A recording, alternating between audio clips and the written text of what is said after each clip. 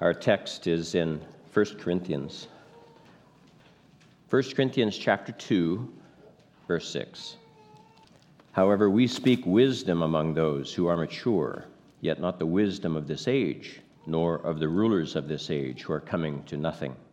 But we speak the wisdom of God in a mystery, the hidden wisdom, which God ordained before the ages for our glory, which none of the rulers of this age knew, for had they known, they would not have crucified the Lord of glory. But as it is written, eye has not seen, nor ear heard, nor have entered into the heart of man the things which God has prepared for those who love him. But God has revealed them to us through his Spirit.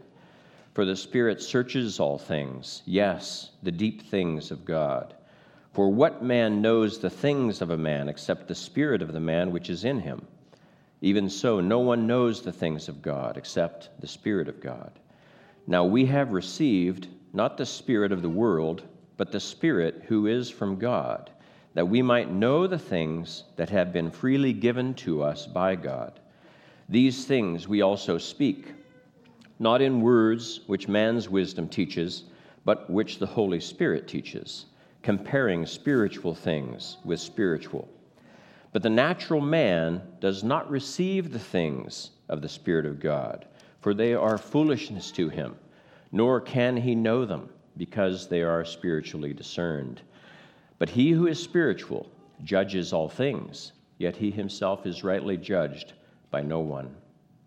For who has known the mind of the Lord, that he may instruct him? But we have the mind of Christ. Let's pray. Father God, we thank you that you have given us the mind of Christ, that your Holy Spirit lives within us to guide us into truth. We ask you now to teach us from your word, to open our eyes to how you would have us to live. We give you thanks for all of your many blessings in honor of Jesus and in service to Jesus, in whose name we pray. Amen. You have, well, some of you have, I didn't print enough, but some of you have a handout, and so there are some blanks to fill out. And most of the blanks you'll fill out in the next few minutes, so that's nice. You can get it out of the way, and then you can tune out. This is the first of a series of 5 messages. The title today is Knowing What to Do. And the word know can be taken in many different ways. It is a broad word, has many definitions. I'll share 5 definitions of this word, know. To know is to have information. You have information in your head. You know something. You might say, I know the answer. A second definition is to have understanding. I know what you mean. So that's an agreement that you have with something someone else has said. You now are connected with what they're saying. The third definition is to be familiar with. You might say, I know Jim very well. So you are well acquainted with this person. And of course, I could give you many different sentences that give you different facets of these things. The fourth definition is to feel certain. I know I returned that library book. And once long ago, I was trying to convince the librarian that I had returned that library book. And they didn't have a record of it, but then lo and behold, a few weeks later, it popped up. Somehow they found it internally and checked it in. But then I still owed a fine when I went back in because I checked it in the day they found it, I guess. But I knew I returned that library book. I was certain. The fifth is to recognize. I know a bargain when I see one. So that is to recognize something. Now, all of these definitions are kind of fluid. When people use words, sometimes it's very, very clear that they mean this definition of the word and not that definition of the word. But sometimes a word can be taken to mean even multiple of the definitions simultaneously. But I'm using this word specifically in the fourth sense, that was the sentence of being certain.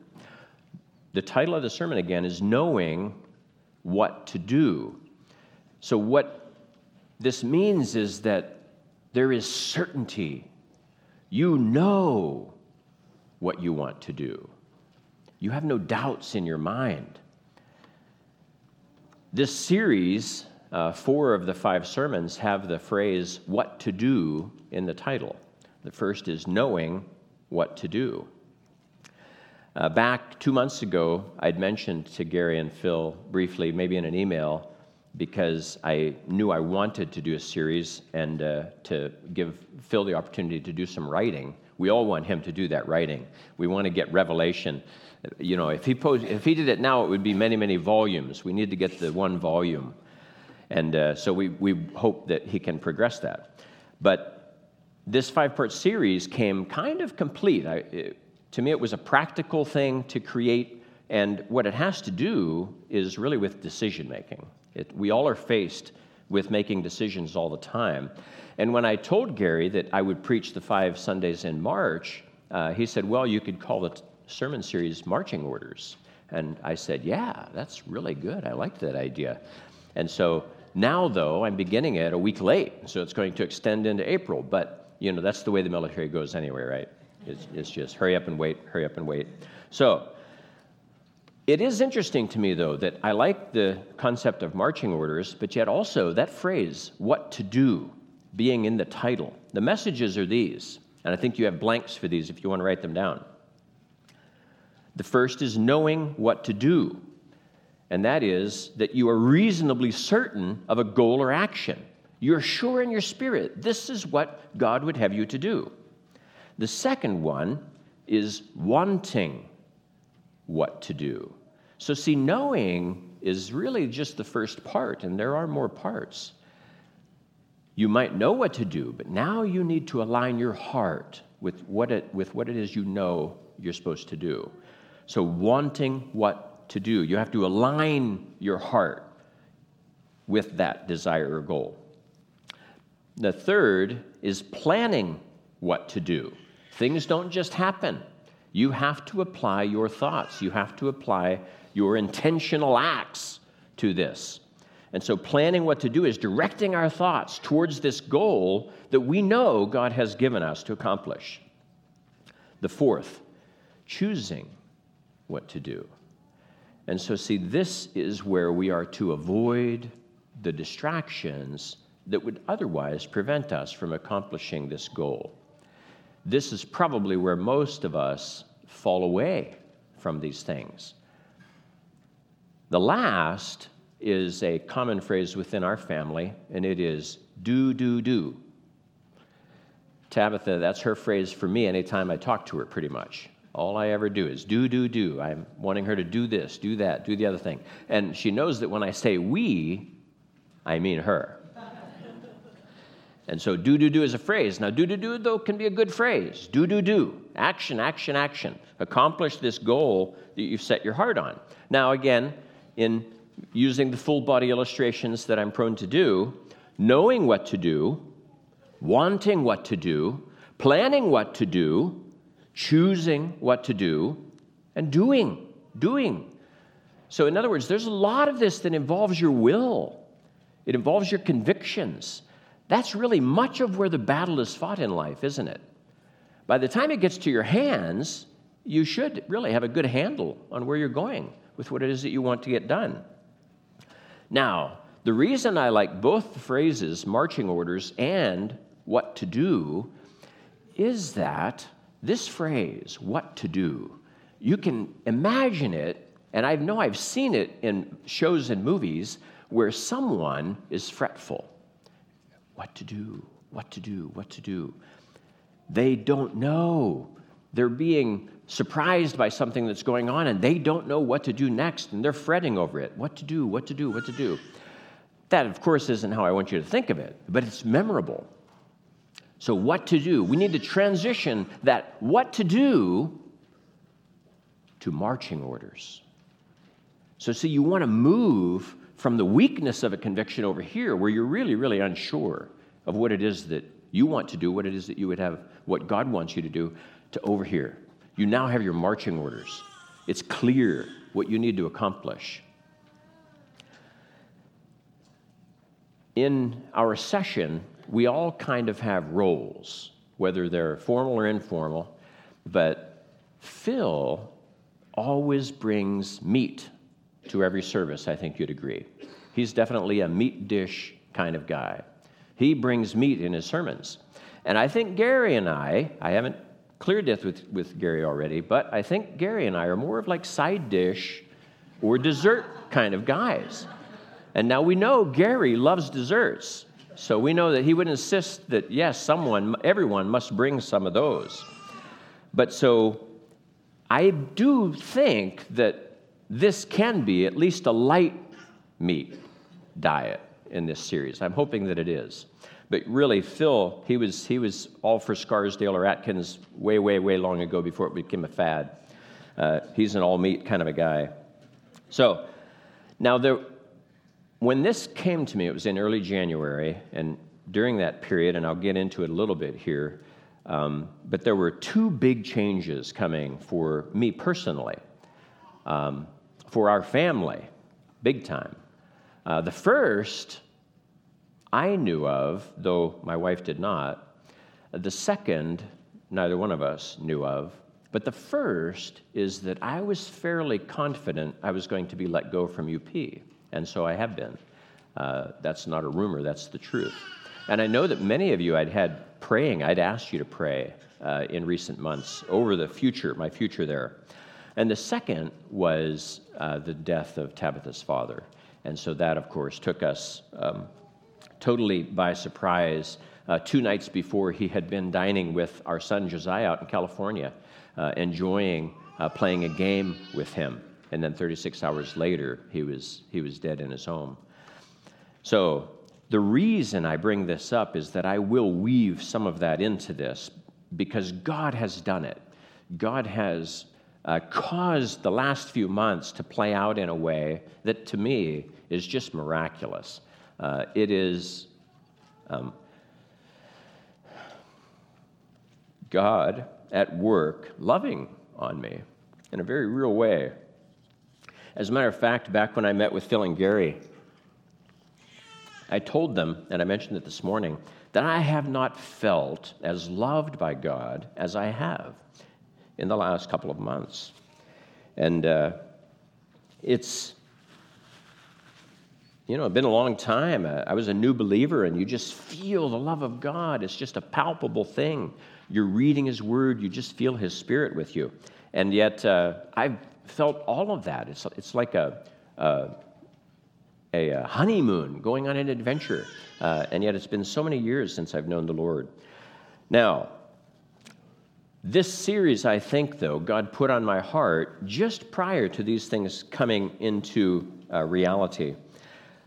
The question I have is for you this: how can we be confident in what we are to do? Now, there are many things that we do every day, and yet I'm obviously thinking of the bigger things, the bigger decisions in life, especially the decisions that are painful for you to face. We want to be sure before we make these big decisions, and sometimes it's frustratingly difficult to be sure. So how can we be confident in what we're to do? This series, and this one especially, knowing what to do, is, in a sense, in its essence, about decision-making. How do we make decisions? And so in your handout, you can see, those of you that have it, that this is where the talk is going. We are talking about the process by which we make decisions, hopefully wise decisions. The Bible is filled with examples of both good and bad decisions. I mean, it's just filled with it. The first bad decision we find is in chapter 3, in the garden. And let me read that to you. This is probably my favorite, most often quoted portion of Scripture. I'll read to you from chapter 3, verses 1 through 6. Now the serpent was more cunning than any beast of the field which the Lord God had made. And he said to the woman, Has God indeed said, 'You shall not eat of every tree of the garden'?" And the woman said to the serpent, "We may eat the fruit of the trees of the garden, but of the fruit of the tree which is in the midst of the garden, God has said, 'You shall not eat of it, nor shall you touch it, lest you die.' Then the serpent said to the woman, 'You will not surely die, for God knows that in the day you eat of it, your eyes will be opened, and you will be like God, knowing good and evil.' So when the woman saw that the tree was good for food, that it was pleasant to the eyes, and a tree desirable to make one wise, she took of its fruit and ate. She also gave to her husband with her, and he ate." This is an example of a bad decision. And so the question is, why? Why? What makes this decision bad? Well, she made the decision, and it's entirely encapsulated in verse 6 as to what she based her decision on. And let me reread that. "So, when the woman saw that the tree was good for food, that it was pleasant to the eyes, and a tree desirable to make one wise, she took of its fruit and ate." So she based her decision on those three things. She never appeared to consider the ethics of the decision. Am I allowed to do this? She never considered it. She was not allowed to do this, and yet she'd been persuaded to ignore that simple fact that she was not allowed to do something, and here she was considering it and then indulging in it. Now, we can judge Eve harshly for this. It's obvious she erred, and yet we do it too. We do it all the time. Some of you I've shared my conversion story with, pieces of it. The last portion of it was when I'm living all by myself in this dorm room. And I'm living a very, very frustrating life because while I know God exists, I don't feel that I'm walking with him yet. When in comes my next roommate, a young Marine named Tony Bastine. And Tony starts leaving this life insurance pamphlet laying around on the sink, on the back of the toilet, on my bed. And so I read it, and it's an eternal life insurance policy. And so then I see that it's a tracts, and I talk with him about it. We ended up talking for hours. And long story short, that's the day that I read my own conversion from Joshua 24, "Choose you this day whom you will serve." If none of you have heard that, you have to ask me about it sometime. But later, I learned that Tony is married. He moves his wife to Camp Pendleton. They move into a home out in town, but then their marriage is difficult. They're both very young. And yet, about 8-9 months later, he tells me that he and his wife are divorcing. And he said that, "Oh, it's okay. I talked to a deacon at my church, and he said, 'You do what you want. God wants you to be happy.'" And so that is the advice given by this deacon in his church. Horrible, horrible advice. I mean, it's the advice the serpent was giving Eve. So, the first point in good decision-making is it ethically allowed? Am I allowed to take this path? And people, Phil and Gary and I have talked to people in this church who want to go down a path of disobedience. They want to justify it. Now, if it's possible to have people pursuing sin so directly in our church, which I think is pretty straightforward, pretty strict, then you know it's just rampant in the church. It's rampant among Christians. They just openly ignore God's word. Now, another bad decision we see soon after this is in Genesis 12. And let me read to you Genesis 12, verses 10 through 12. "Now there was a famine in the land, and Abram went down to Egypt to dwell there, for the famine was severe in the land. And it came to pass, when he was close to entering Egypt, that he said to Sarai, his wife, 'Indeed, I know that you are a woman of beautiful countenance. Therefore, it will happen, when the Egyptians see you, that they will say, 'This is his wife,' and they will kill me, but they will let you live." And so then he tells her, "Say you are my sister, that it may be well with me for your sake, and that I may live because of you." I believe this is a bad decision on Abram's part. Now, what's really sad about this is Abram has been asked by God, commanded by God, to leave his home. He's moved all the way to Canaan. He's gone to Shechem. God has appeared to him.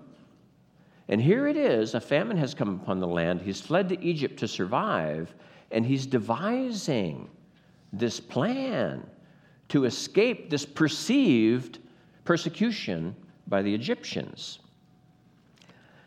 Deception is what is at play here, and deception isn't necessarily always wrong. Judges 4 and Judges 5 chronicles the story of Jael executing Sisera, the commander of Jabin's army. And Deborah and Barak write a song about her. She is a celebrity in their midst, and she's honored by God. And yet she deceived that man. That man had shown up, asked her to hide him. She said, okay. Told her, if anybody comes looking for me, tell them there's no one here. Okay.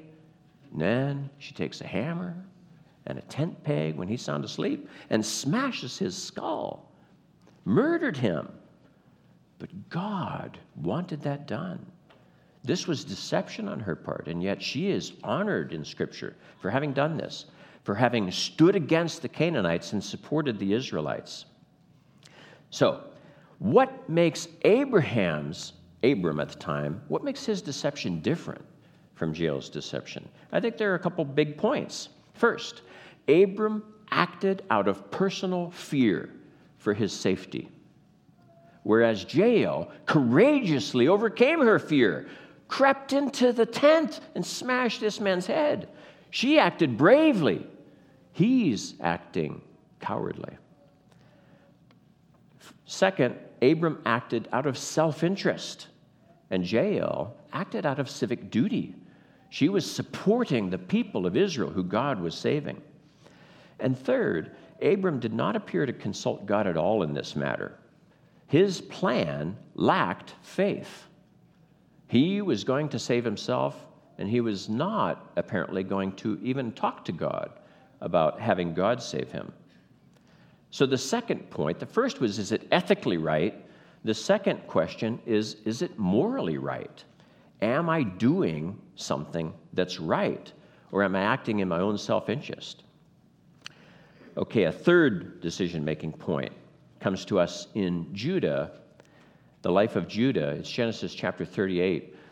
We have already been introduced really to the story of Joseph. He is sold into slavery, but then we have this interesting Genesis chapter 38 that is odd, and it's all about Judah and his 3 boys and his wife passing, his sons dying, and then he ends up sleeping with his daughter-in-law.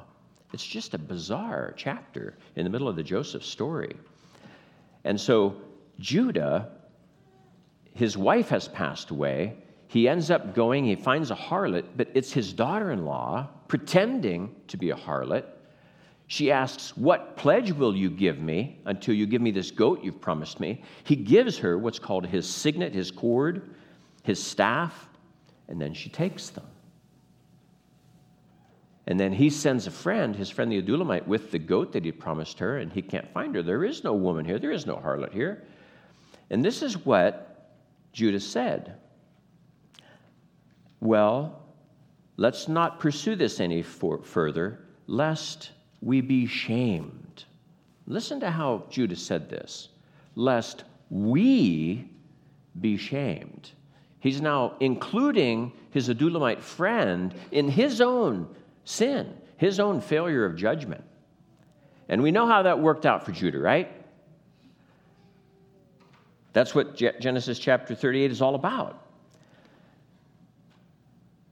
So, Jesus alludes to decisions such as what Judah faced there, what Judah cast away as meaningless, as useless to him. Jesus talked about in Luke chapter 14. Let me turn there. Luke 14 is starting at verse 31. What king going to make war against another king does not sit down first and consider whether he is able with 10,000 to meet him who comes against him with 20,000? Or else, while the other is still a great way off, he sends a delegation and asks conditions of peace. So likewise, whoever of you does not forsake all that he has cannot be my disciple. What Jesus is referring to is what is typically in our culture referred to as a risk assessment. What is the downside of doing what it is that I'm thinking about doing? And there was, for Judah, a significant downside that he had no clue he was opening himself up to. A king could lose his kingdom. He could lose all of his people, kill all these people. And so any good king should then be thinking about what are the risks that I'm facing by doing this. And so the decision-making point number 3 is it worth the risk? Whatever it is you're considering doing, you have to consider not just the upside. We tend to focus on that to the exclusion of looking at what could go wrong. Where does this go if it goes badly? The fourth decision is right in this same text. In the same discourse earlier, Jesus spoke of someone building a tower. And let me read that. Which of you intending to build a tower does not sit down first and count the cost, whether he has enough to finish it? Lest after he has laid the foundation and is not able to finish, all who see it begin to mock him, saying, "This man began to build and was not able to finish." So this is a lesson concerning preparedness, resources. Am I capable of doing what it is that I'm thinking about doing? This decision that I'm pondering. So the fourth question is, am I prepared for this, or is it beyond my abilities? Now here, you can say, though, not just am I prepared for this, but are we prepared for this? In other words, any man attempting a larger endeavor would typically then put together a team. He needs people to help him. It's a big deal. If only for prayer support, pray for me. In recent months, I've been so thankful when people have said that they are praying about the situation I was facing. It really makes you feel good to know that people have you in their prayers. I remember one of my favorite movies, another one. It's a horrible movie, though. Don't watch it. But it's The Outlaw Josie Wales. But I love that phrase where he's talking to the gunfighter that recognizes him and admits it, and then he walks out, but then he comes back in. And he tells him, dying ain't much of a business, for you, boy. And he says, a man's got to know his limitations. And so that's what this question alludes to. Am I prepared for this? Am I thinking beyond myself? Am I imagining that I can accomplish this, that God is putting this on my heart, when in reality it's my own ego, and I'm pursuing something that's beyond my reach, beyond my skills? We've got to take that seriously. So the 4 questions that we've asked so far are, is it ethically allowed? Is it morally right? Is it worth the risk? And am I prepared to embrace it? And so the 5th question has to do with timing. Some of us are prone to rush into decisions. We don't really think things through, and then we start talking about it. That's, in essence, how some of us think, really. We talk out loud. We share things. Every married couple has to deal with this. It's very difficult sometimes for a married couple to get on the same page concerning how decisions are made within the home. Now, we practice male headship, and all of us believe male headship. But if you believe that male headship means your wife doesn't have a say in discussions, you will be filled with regrets going forward in life. Because that's what marriage is all about. Your wife is there to help you. Yes, you have the responsibility. God will hold you accountable for all the decisions you make. Just like when Sarah insisted Abram take Hagar, well, okay, but he was to blame. He screwed up, he was to blame. Another bad decision. But so husbands really have to learn how to work the decisions through. It's their responsibility to devise the process that both he and his wife can agree to. And there are errors all over the place in terms of that working out. Long ago, and let me share one of my errors with you. Long ago, Tabitha and I lived in the East Bay in California. Some of you might know that. We married in 1986, and in 1987, we bought a condo, a cat, and a car. And I have a story about all those. The next year, we had a baby, our daughter, Rachel. And that year also, I took a new job. I took a job with NASA. For our 5th anniversary in 1991, we went to Hawaii, and I still regard it as my most favorite vacation ever on all the earth. We went to Maui. I'd planned 12 days. It was just so relaxing. It was so enjoyable. And so we came back, and I really, really didn't want to come back to reality. It was so nice in Hawaii. You're just living in this paradise. So one of the first things when I got back I wanted was to, I think, devise a way to get back to Hawaii. And so I devised a business plan where I would buy and then equip people to manage these carts, and they would sell fresh pineapple on sticks across the island. I was really shocked that people weren't doing this. Their pineapple is 10 times better than any pineapple you'll find in Omaha. It's so good. And so after we'd eaten our first pineapple, I was like, how can they? I mean, I just wanted to eat it all the time. Instead, we bought a coconut and it took like an hour to get into the coconut and then ate this nasty milk. Don't eat coconuts. Pineapples are really good.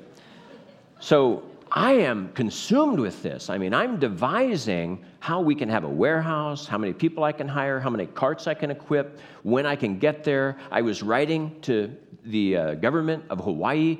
Tabitha's concerned at this point. Rightfully so.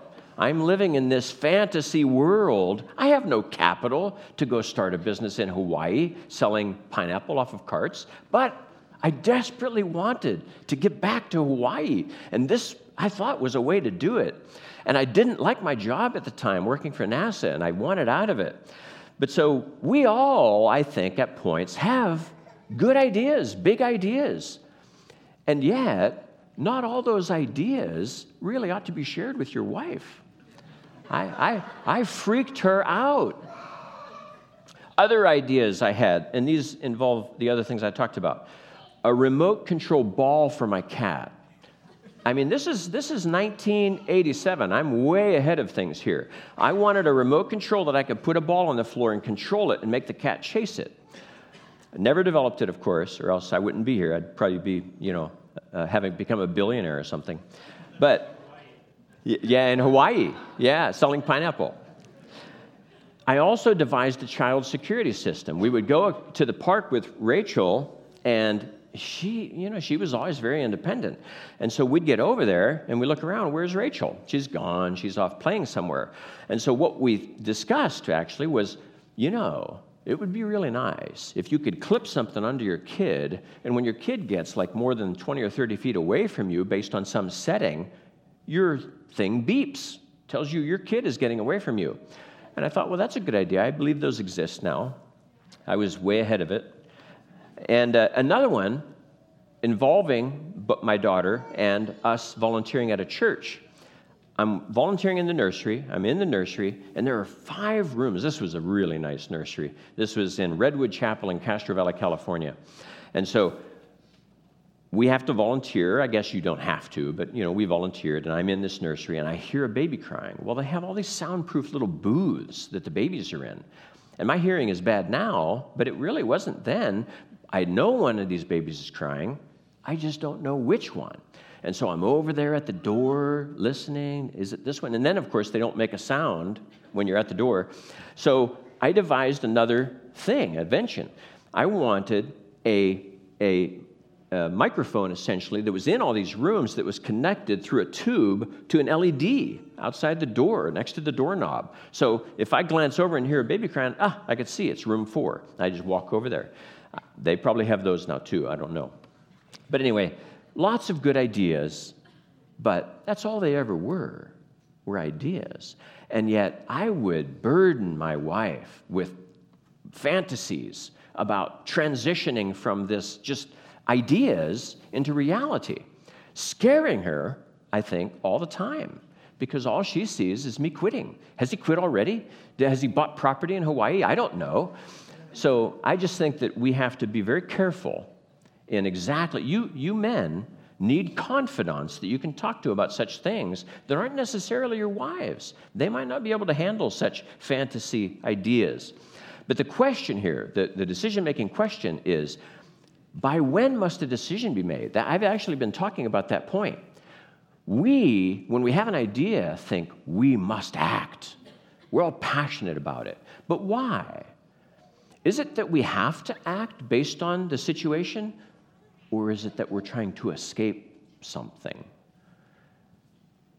By when must a decision be made? You could also shorten that to a different question. Must a decision be made? And so in my situations here that I described, there was no decision to be made. I had a great job. But I was unhappy, and I was just seeking this fantasy fulfillment of the future. So, fifth question, by when or even if a decision must be made? The next one.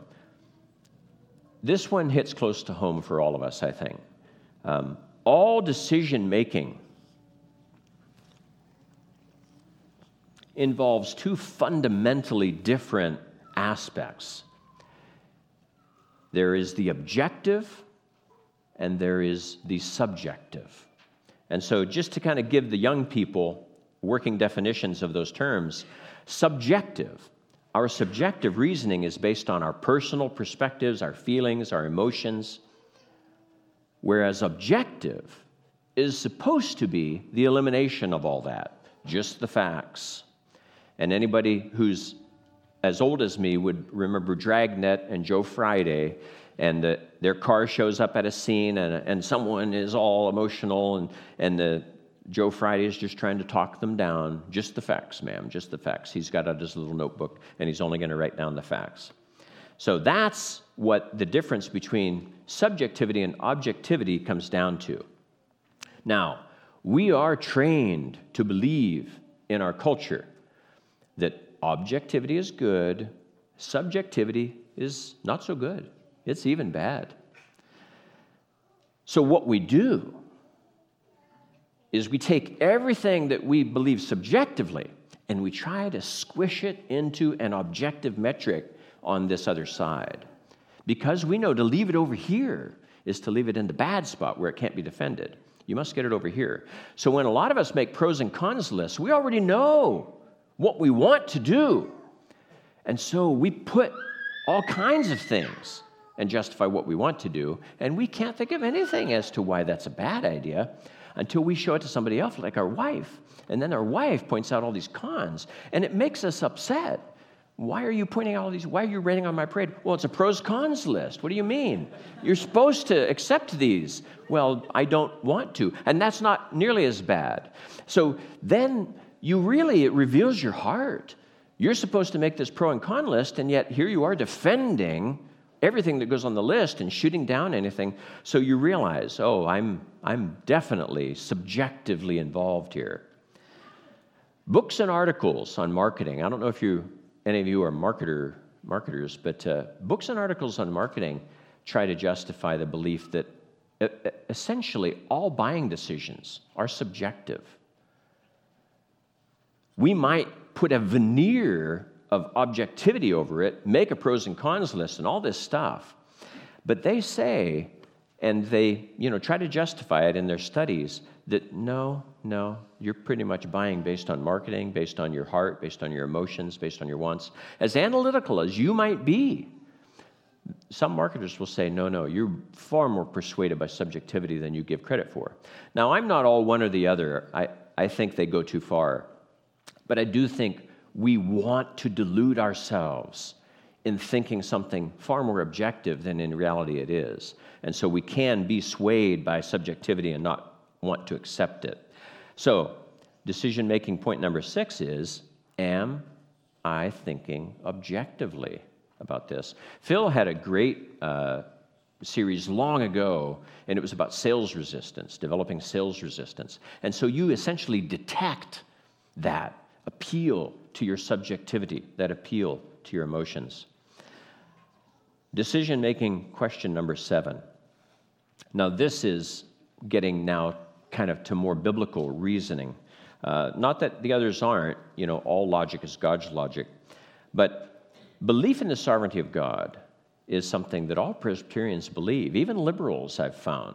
You might have liberal Presbyterian friends that do advocate for election and predestination. I find it kind of odd. You would think that liberal Presbyterians would pitch that, but I've found many that haven't. So we who believe in the sovereignty of God know that everyone and everything in our lives God has a plan for. It's amazing. It's amazing to us. All things work together for good to those who love God, to those who are called according to his purpose. All things. Now, some people don't really know God, and yet they attempt to rely upon that in their own lives, and I don't think that's wise. That text doesn't apply to them, at least not until they acknowledge God. Now, it is practically impossible for any of us to predict future events with certainty.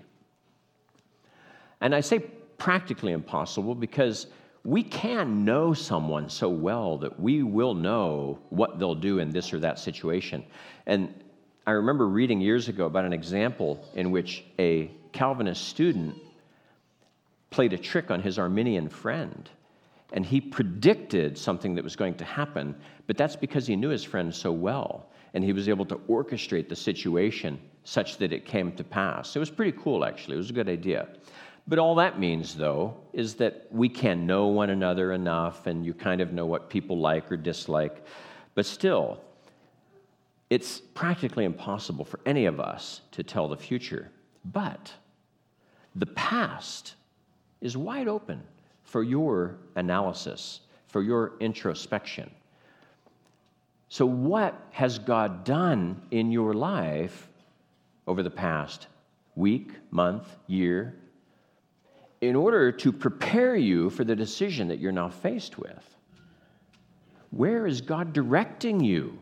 Is what you're now facing a decision that appears to be going in that direction, or does it appear to be going away from that direction? When we were at the Elders Summit over in Peoria back in January, Phil and Kathy presented together. They had each couple present, and they did it really, really well. It was well choreographed, well thought through. It was beautiful.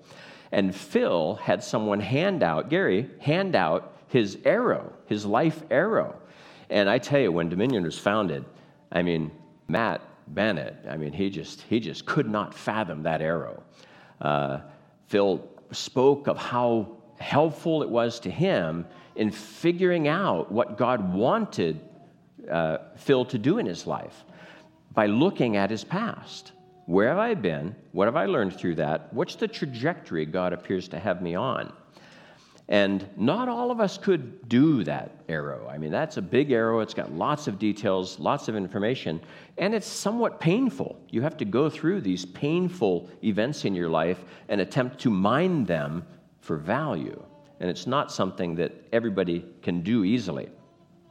But that analysis, I believe, gave Phil an appreciation for his past that few of us have ever looked at our past to try to mine for good intelligence. Where does God want me to go given where he's brought me? So this 7th question is, has God led me to this point? Is he leading you to this decision, and has he been in it all along? Is it taking you further down the path that he already appears to be wanting you to go? Again, this can be somewhat subjective, so you have to look at your motives. What do I want? And then remain more objective and think, okay, where is God taking me? Because like I said, next week, it's about us aligning our hearts with where God wants us to go. Where God wants us to go may not be where we want to go right now. That was very true for Paul at first, remember? It is hard for you to kick against the goads. God had to take Paul and redirect him. What shall I do, Lord? Go to this city, and you shall be told what you shall do. So see, Paul was a blank slate at that point. He was just this huge to-do list with nothing on it. And he wanted God to fill it out. And God did. Now, this gets a little more personal here. I told you at the beginning what had happened, those two things leading up to the selection of this series. I'll try to be brief in this. But I'd always thought that I would retire at UP. I had no reason not to believe otherwise. And to be perfectly honest, I could have. It was a decision on my part to move away from that possible ending. Over the last year and a half, about a year and a half ago, I'd realized that what I really lacked at work was more responsibility. I'd been trained by a woman who is an excellent project manager to be a good project manager, and yet while remaining under her direction, she would never let me manage anything. I mean, she did everything because she could do it 10 times better than me, and I agreed. But it made for me having not so much to do, because anything that I could do, she could do better. Anything I could do, she would. So I was just very unhappy. She loved me. She loved me working for her. But I told her, I said, you micromanage me. I don't want this. So I sought more responsibility consistently over a year and a half period. And yet at several intervals, it only led to me having less responsibility. Eventually, far less responsibility. This was not where I wanted to go. I wanted to go this way, and I was going that way. And that's where I'd been. That's where my career had been for 20 years, and I didn't want to go back there. So, as I reflected back in December, January, on what this last question had been, the trajectory, it suddenly dawned on me that God did not want me to remain at UP. And I was shocked by this. But I was like, God, I'm only four and a half years away from retirement. Why would you want me to leave? And yet it was very clear to me, and I told Phil and Gary, and Phil said, yeah, but you want to do the pros and cons, you want to do all this. And I said, yeah, I said, I'm seeking the Lord's will. And yet within a day or two, again, it was just affirmed. Like I said, I've just felt so loved by God in recent months. And during that period especially, I just felt God guiding me into what it is that he wanted me to do. And it was surprising, just really, really had me reeling at the time. And within the space of a few days in mid-January, everything changed. So now, I want to share with you now decision-making point number 8. Is God with me in this? So the last one is you're trying to determine your trajectory. And yet now you're at a very important point. You're trying to make a decision concerning your future. And is this where God wants you to go? That's a big deal. So now, as I was wrestling through this issue, I was very reluctant to talk to Tabitha, like I said earlier, about my failures back in California. I would share way too much with her. And I knew she wouldn't want me to leave UP. And yet I felt absolutely certain that that's where God was taking me, that he was taking me away. After the Elders Summit, I began to seek opportunities to discuss with Tabitha. And so then I met with my AVP, let him know that I'd like to be on the hit list. He said, that's fine, Rod. Met with Phil and Gary, told them what I'd done. They said, are you sure? Phil's like, Rod, I've always wanted you to be here. I'm not leaving. And then the very next day, after telling them that I'd pray about it, again, it was affirmed for me. This is where God wants me to go. The very next day, by the time of which I'd purposed to tell Tabitha, I got a phone call from her. Her father had died. So then I knew I couldn't tell her. She's on a plane flying out to California. I'm waiting to get the axe at UP. And yet, as it's played out over the last 6 weeks, God could not have orchestrated this any better. And yet, I would have never thought it possible a year and a half earlier. It was just so weird where we've wound up. But the question then is Is God with me in this? And this can be very subjective. I don't know of a way where I could, using reason and rational facts, share with anybody here, Phil and Gary included, or Tabitha, exactly why I felt so confident in where I was headed. But by the time I knew that I then would be free, I couldn't tell Tabitha, I didn't want to tell her, but I knew after we'd buried her father, I'd return, get fired, and then I could come spend whatever time she needed me for out in California. And it's worked out wonderfully, just beautifully, far better than I could have planned it myself. Now, I did begin this by reading a text in 1 Corinthians 2 that I have not referred to, and I do apologize for that. I told Gary, he said, Rod, how can you even not know your text? Because a few days ago I didn't know my text, and he just could not fathom that. And frankly, about 8 o'clock last night, I couldn't fathom it either. But thankfully, God, developed this. Now, for months, we've been reading and reviewing and discussing the Knowing God book in this room over here. It's been a wonderful walk down memory lane for me. I've done it many times. But I want to reread a portion of 1 Corinthians chapter 2, verses 9 through 12. But as it is written, eye has not seen, nor ear heard, nor have entered into the heart of man the things which God has prepared for those who love him. But God has revealed them to us through his Spirit. For the Spirit searches all things, yes, the deep things of God. For what man knows the things of a man except the Spirit of the man which is in him? Even so, no one knows the things of God except the Spirit of God. Now we have received not the spirit of the world, but the Spirit who is from God, that we might know the things that have been freely given to us by God. When I read verse 9, eye has not seen, nor ear heard, nor have entered into the heart of man the things which God has prepared for those who love him, I always think future. And yet, I had overlooked the context. Because read the very next sentence. But God has revealed them, referring back to the things that are spoken of, but God has revealed them to us through his Spirit. This is past tense. So these things that eye has not seen, nor ear heard, nor have entered into the heart of man, has already been revealed to us. But are we seeing it? Are we seeing what it is that God has revealed to us? And the reason I share from this text is that I believe personally that God has revealed that to me in a very real way in recent months. And it's beautiful. It's lovely.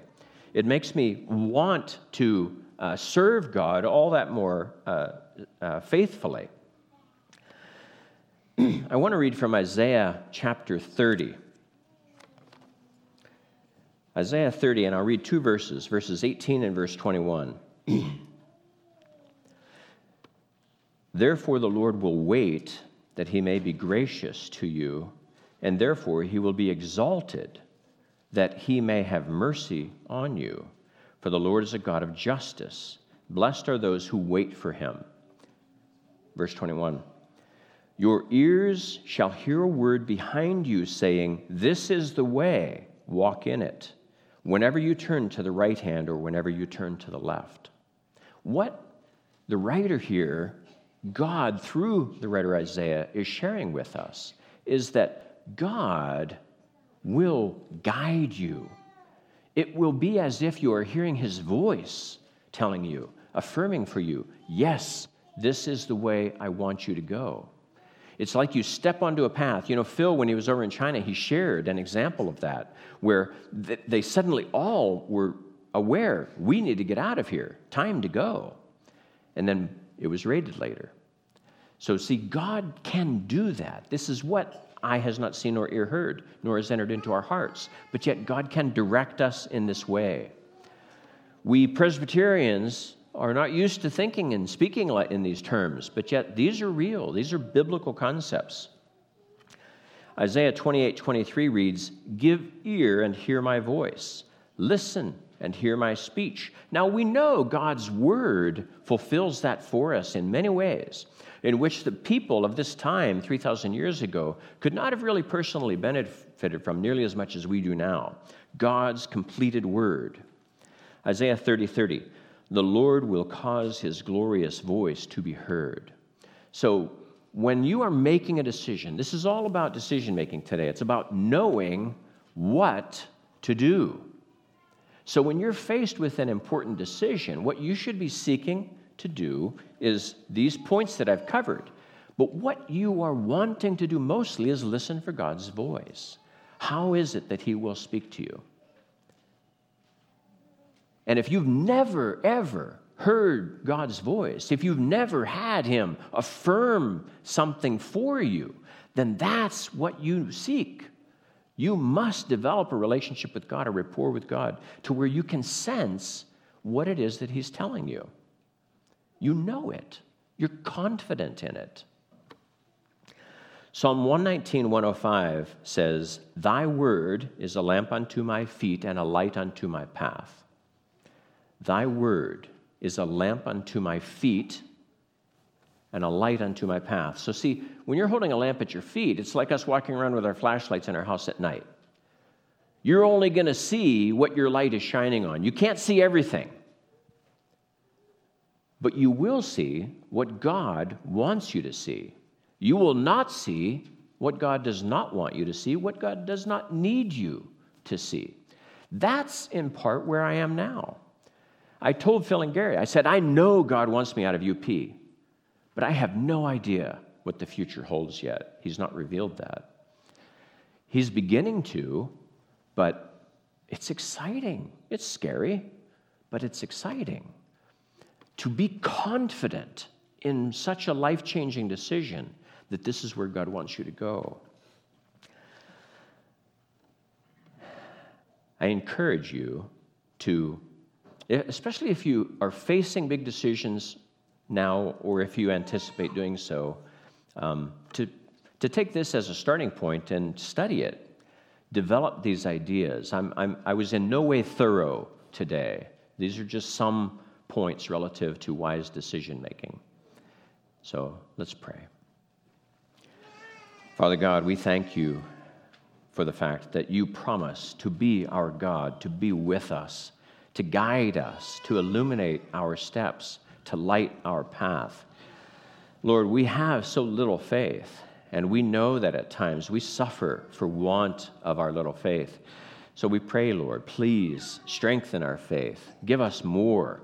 Have us to exercise that which we have. Have us to cast our cares upon you, to not fret what to do, but to seek your marching orders, to be confident, entering into each day, each future day, as to what you would have us to do that day. We pray, Lord, that we would obey, that we would not shirk, that we would do our duty. We ask you now to guide us into the future, lead us as you promised. In Christ's name we pray. Amen.